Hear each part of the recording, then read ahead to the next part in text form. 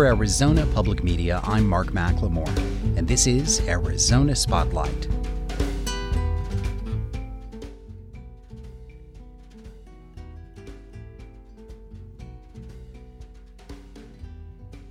Coming up, county election races are starting to take shape, and we'll take a closer look. Find out why a Tucson man is making a marathon run to Phoenix. Hear the amazing true story of how an Iowa farm boy ended up stranded alone in South Africa in 1901. And DMelo investigates the purpose of a miniature army that's being assembled in Tucson. Those stories are next on Arizona Spotlight. Earlier this week, candidates for state and local political offices in Arizona filed their petitions to run in this year's primary elections. Voting takes place on August 30th. Political reporter and Metro Week host Andrea Kelly is here in the studio to talk about the local Pima County races. Hello, Andrea. Hi, Mark. Thanks for having me. Thanks for being here. So it looks like voters are going to have a number of options in deciding whether we'll see new faces on the Pima County Board of Supervisors this next year. No matter where you live in Pima County, you're going to be able to vote in the supervisor's race. All 5 supervisors represent a specific district, so you only get to vote for the one in the district you live in. But all 5 seats are up this year, and the 4 incumbents are seeking re-election, and they all have challengers. And the 5th seat is open because Ray Carroll is not seeking another term, so it's an open seat, and it's got a lot of people running in that seat too. So everybody gets a choice on the Pima County Board later this year. At this stage, are you expecting to see much of a change in the makeup of the board? That's a little hard to predict, but it's possible because there are primaries in 2 districts. The first one is the Northwest Side District 1, where Republican Allie Miller is the supervisor. She's got a primary challenge from another Republican named John Winchester. So depending on how Republican voters feel, she could win or lose that primary, and then there are 2 Democrats also running. So in November, we'll see 1 Republican, 1 Democrat in that race. And then, as I mentioned, over in District 4, where Ray Carroll is not returning, there are 3 Republicans seeking that seat and a Green Party candidate also. And then all the other seats where Democrats are running, they also have challengers from other parties. So it's hard to predict, but certainly it's a possibility. Let's talk about some of the other important races, including sheriff, county attorney, and county recorder. Is there anything newsworthy that's come up about the primaries yet? Well, again, voters have choices, and I think that's not necessarily a given in every election. So we've got a Democratic primary for county attorney. Barbara Lawal is running for re-election, and an attorney named Joel Feinman, another Democrat, is running against her. Whoever wins that will face a Green Party candidate. And then also there's 2 Republicans and a Democrat running for sheriff. So the law enforcement races are probably going to get a lot of attention just because there are so many candidates in those as well. And these are all going to be on your ballot along with congressional races, U.S. Senate, president, legislature, and other local offices. So these are going to be in a mix of a lot of different choices voters have. Education is always a controversial topic in Arizona, especially in recent years. What are you seeing in the education-related races? First of all, there's a lot of school board elections this year, but the one that everybody will get to vote on is the Pima County Superintendent of Schools. That position is up. The incumbent is not seeking it, so it's an open seat. Last year, in the Tucson City Council election, Republican Margaret Burkholder ran for a seat and lost. Now she's back running for Superintendent of Schools in Pima County. She's a teacher in the Vail area, so she is now trying to seek after losing a city seat, trying to seek a county-wide seat. So it'll be interesting to hear from her. She'll have a little bit more political background than some of the others in that race. It sounds like this is actually a remarkable year for the amount of political change that could be occurring in Arizona.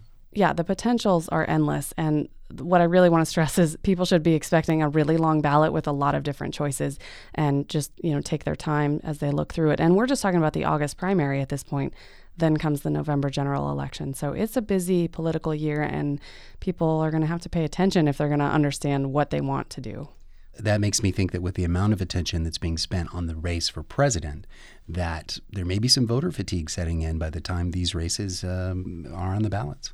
Voter fatigue, reporter fatigue, candidate fatigue is all going to be all around. And actually, that's what I'm addressing in this week's Metro Week episode is how those national races, specifically the presidential race, will filter down and affect positively or negatively these local races. Viewers can see Metro Week Friday at 6:30 p.m. and Sunday at 10:30 a.m. The program is also available online at azpm.org. Thanks for your time, Andrea. You're welcome, Mark. It's always good to be here.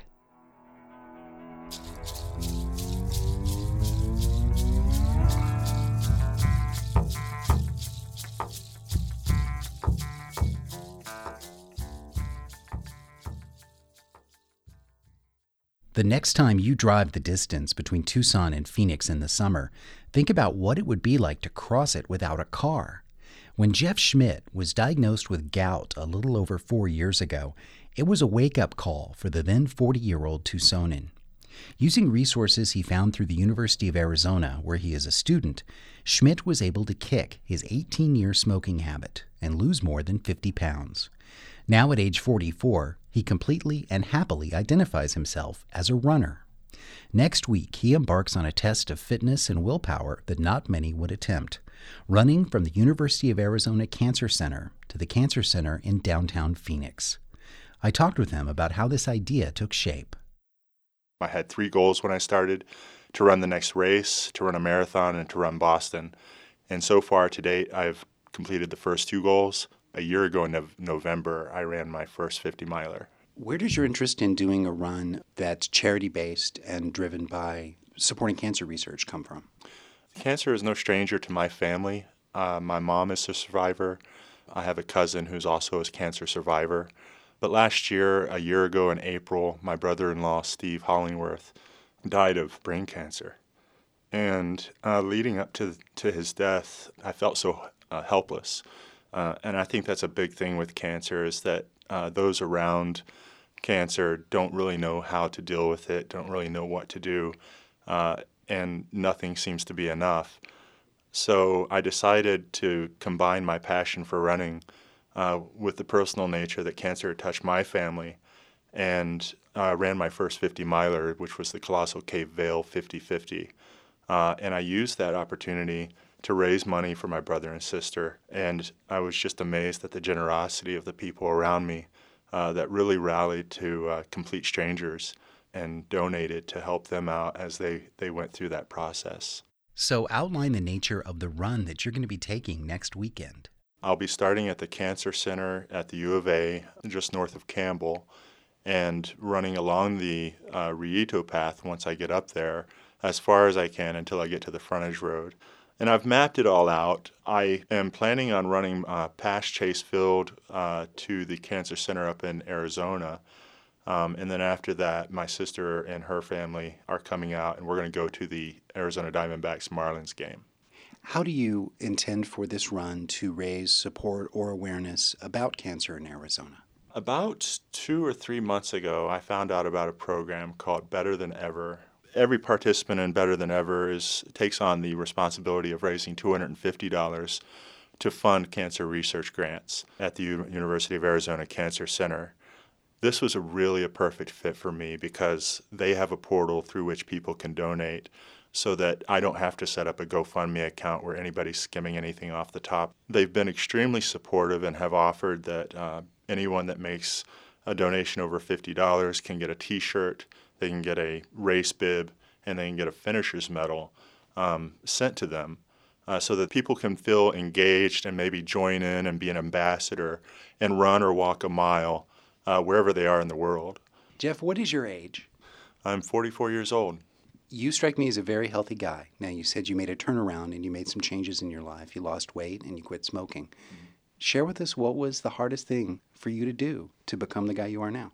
I hate to say this because I think about this a lot, but there's no magic bullet. For me to make that change and to go on the diet, I think the first week or maybe 2 weeks of the diet, which was a paleo diet, was the hardest, but my appetite really did fall away after that, and it became pretty easy. But I think about it a lot. What was that magic that got me from being the person that always wanted to get in shape to being the person that got in shape? I would say that as far as racing and running goes and kind of challenge yourself with those kind of goals, it's not easy and it's not fun when you first start out. But if you have the 3 Ps in your corner, it makes it a lot easier. You need good people to run with and keep you accountable. You need a good plan, not something that's going to push you too hard and make you drop out. And then you need to have a purpose, which would be to sign up for the race 3 months out, 6 months out, but put your money, put some skin in the game. And once you have those three things, every time you go out on your plan and do your workout, you're going to have it in the back of your head that I'm doing this, and I'm doing this because I'm going to run this race. And then just be kind to yourself and do your best and just let it be what it's going to be.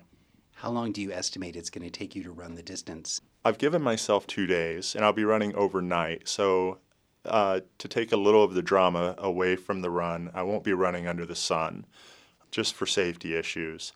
I think I can make it up to Picacho Peak, which is about 50 miles, in under 12 hours or maybe right around 12 hours.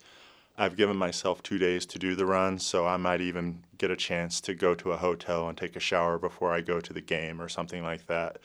But no promises that I'll be able to stay awake while I'm there. Can you give us some idea of the kind of headspace that you go into when you're doing a run like that? Something that I found in doing some of the long distance running that I've done is that when you purpose to do something and you commit to it, different mantras kind of present themselves for different runs. Sometimes it could just be one foot in front of the other.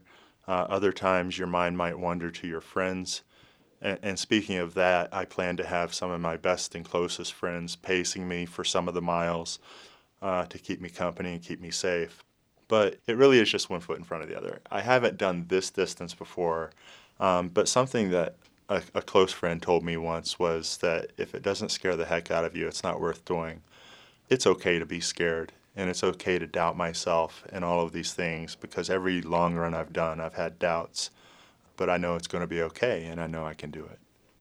Jeff Schmidt begins his Tucson to Phoenix run at 7 p.m. on Friday, June 10th. You'll be able to follow his progress via a GPS beacon, and the link is on the Arizona Spotlight page at azpm.org. After he's had time to rest, we'll have Jeff Schmidt back to find out about the experience.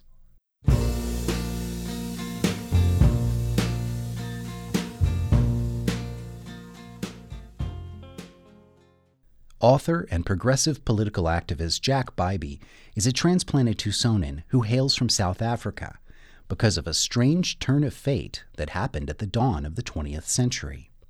Jack's grandfather, Frank Rudd Bybee, was only 16 years old when he was kidnapped and forced to set sail as a crewman on a merchant ship in 1901.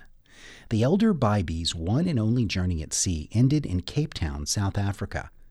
After more than 9 years of research, the facts of the story, mixed with some historical fiction, are in an independently published book called The Journal of Rudd by Jack Bybee. Here's this lonely, confused, isolated old man, and I sat on his knee, and I said, "But why do you speak so strangely? I'm American." "Oh, where's that, Grandpa?" Sort of, that type of thing. And then, I came on a ship.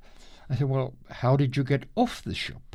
"Oh, I helped to save the life of the first mate. We got hit by a great swell." And that explained to me in later days why he never went back, because the old man was terrified of any expanse of water. When Santa comes in on a surfboard around Christmas time. In South Africa. In South Africa, yes. Right.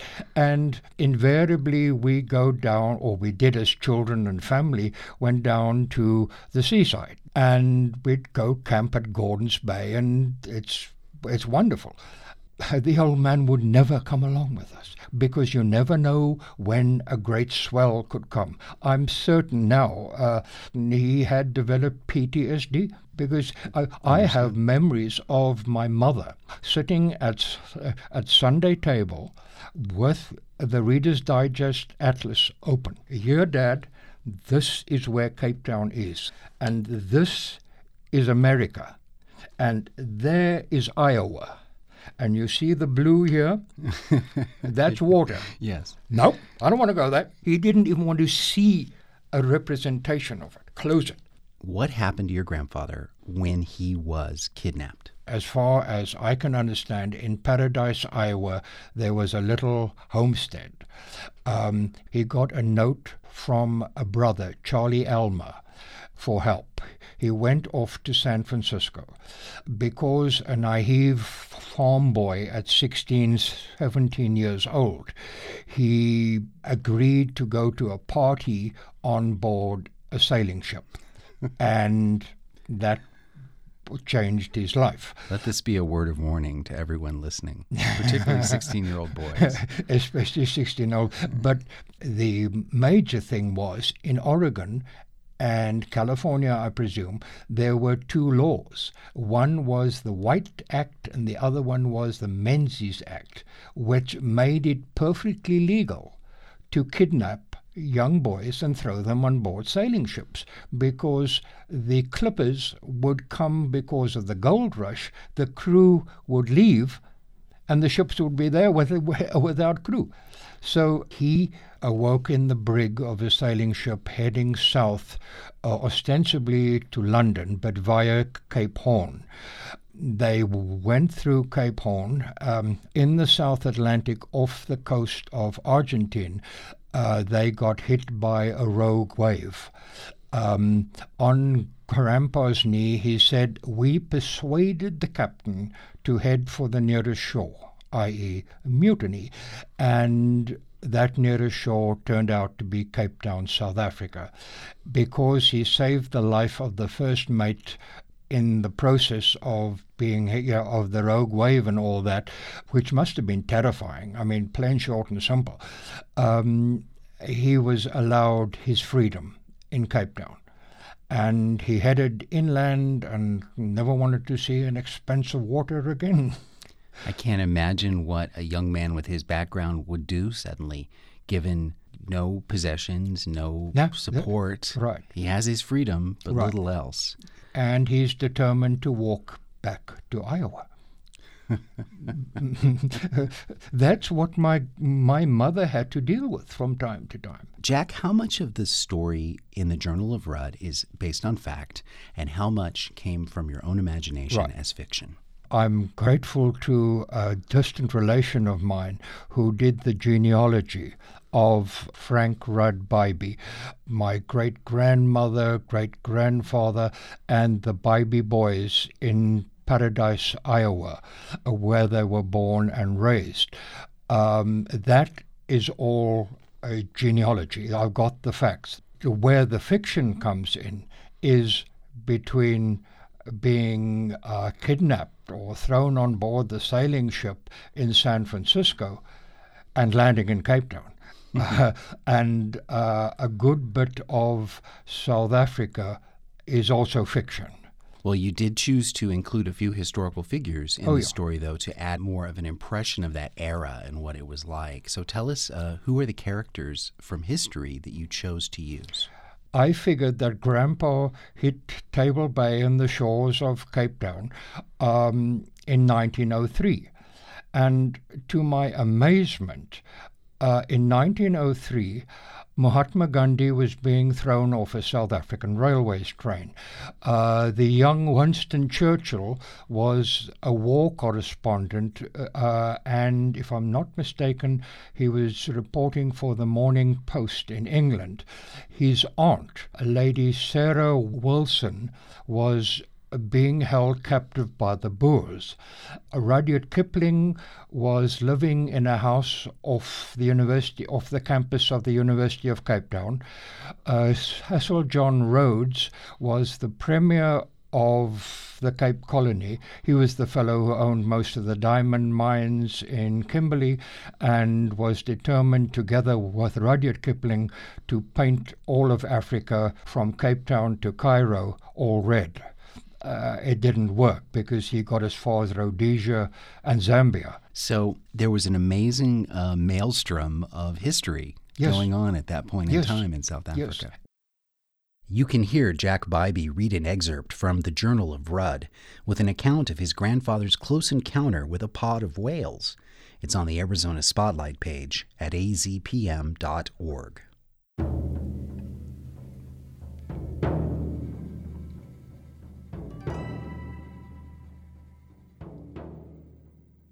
You may have seen some unusual mailboxes around town, including one that resembles a cactus or one that lights up. They're part of our community storytelling project, Dímelo, and they were designed and created by Tucson artist Rudy Flores.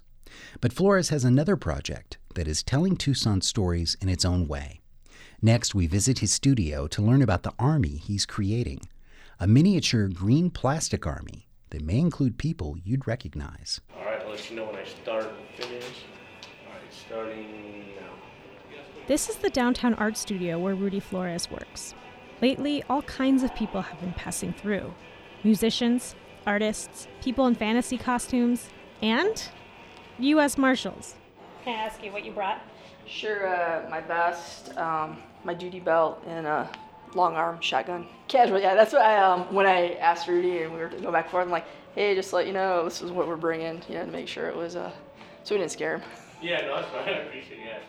What they all have in common is that they all came here to be 3D scanned and printed into tiny green plastic figures. All right, my name is Rudy Flores, and I'm a 20-year graphic designer and sign maker, and currently working on a project called the Army Man Project, scanning locals, Tucsonans, artists, business people, and making small figures out of them for an exhibit at some point.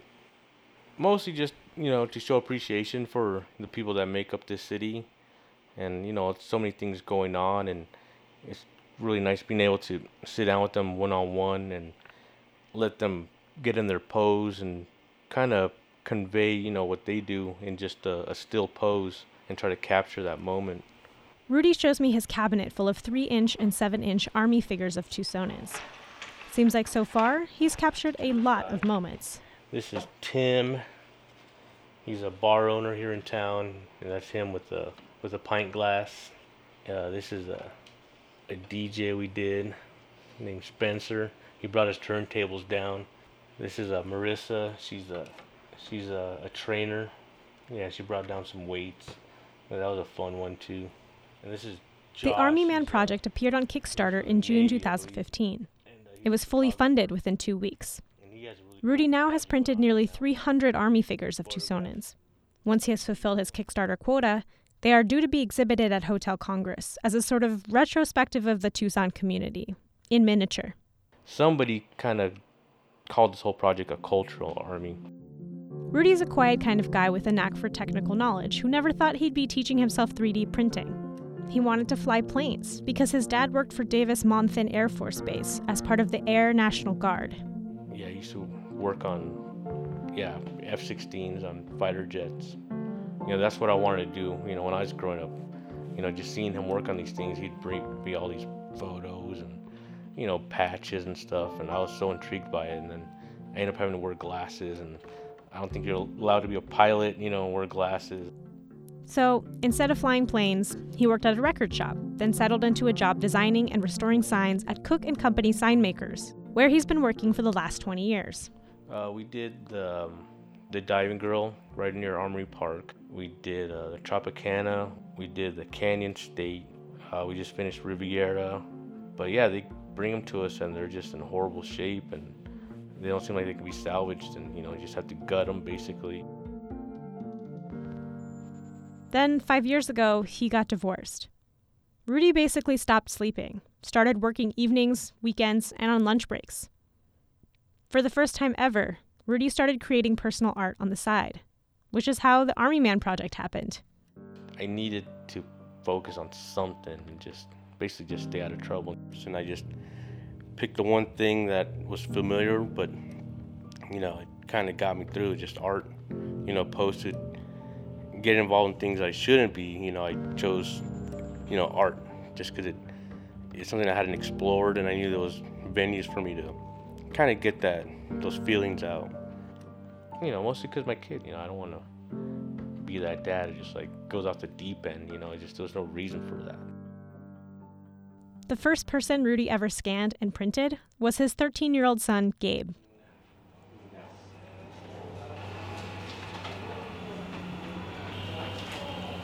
Each and every scanning session Rudy does is its own unique, intimate experience. There's a lot of quiet during the scanning, but there are also moments of sharing about life and work. Like with Al, a U.S. Marshal who is leaving for a new job in Sacramento this month. His scan is a going-away present from his coworker. September 11th. My wife's uncle worked at the World Trade Center, and he called in sick that day. After everything was said and done, I told her I couldn't sit on the sidelines. I had been a paratrooper in the Army for almost 6 years prior to that, and sitting on the sidelines was not my gig. And graffiti artist and muralist Rock Martinez muses on what drives his art while he gets scanned by Rudy. More of my stuff is, it's just beautification rather than destruction. That's kind of how I view it. I never thought of it as like throwing rocks through an abandoned building's windows, you know. For me, I try to create something that kind of has like a shock and awe factor to it, that people can't believe that I've done it with a spray can. The Army Man project for some is about making themselves into an action figure. For others, it's about creating a memento. For Rudy, it's just about having genuine human interactions. For me, it's always fun when new people come down to the studio and they see their friend or somebody they might know as a figure, or see them in the book of guests that we have. You know, and you get this sense of community. You know, I love that part of it, because like, oh, I know that person, I used to work with them, you know, and it's leading up to this exhibit where, you know, all these little figures will be, and these people may get reacquainted, or, you know, we've had people who've become friends because of this. That, to me, that's an added value. I'm Sofia Palisakiach for Dímelo Stories. Dímelo is a community-driven storytelling project. Add your voice. Go to dimelostories.org or drop a postcard in one of the special mailboxes around town. Dímelo is part of a national initiative called Finding America, presented in collaboration with AIR, the Association for Independence in Radio, supported in part by the Corporation for Public Broadcasting. Thank you for listening to Arizona Spotlight. You can also find our podcasts on iTunes. This show originates from the AZPM Radio studios. The music is by Calexico. The production engineer is Jim Blackwood, with assistance from Isaac Rodriguez. Our executive producer is Peter Michaels. I'm producer and host Mark McLemore.